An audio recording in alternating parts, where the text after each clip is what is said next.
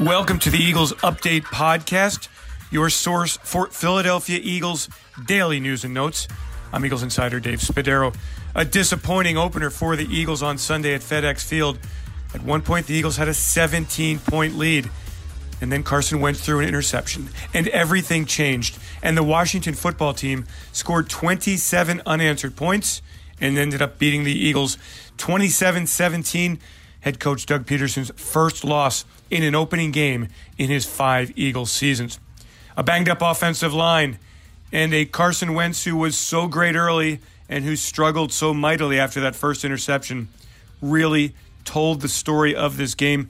Wentz 24 of 42, 270 yards, but he was sacked 8 times. He threw 2 interceptions. He lost a fumble, had another fumble recovered by center Jason Kelce, and it offset his 2 touchdown passes.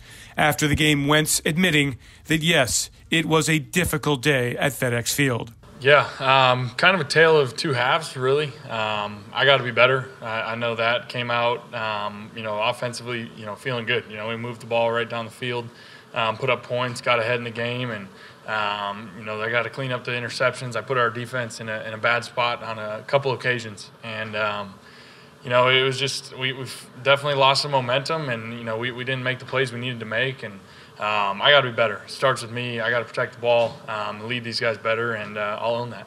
The Eagles were unable to get a running game going, calling just 17 runs for 57 yards.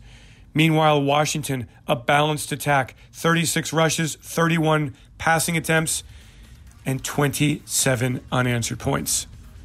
That'll do it for this Eagles Update Podcast. For a more in-depth analysis of the Eagles' opening day loss, please subscribe and listen to the Eagles Insider Podcast. I'm Eagles Insider Dave Spadaro. Thanks for joining us. Have yourselves a great Eagles day, and fly, Eagles, fly.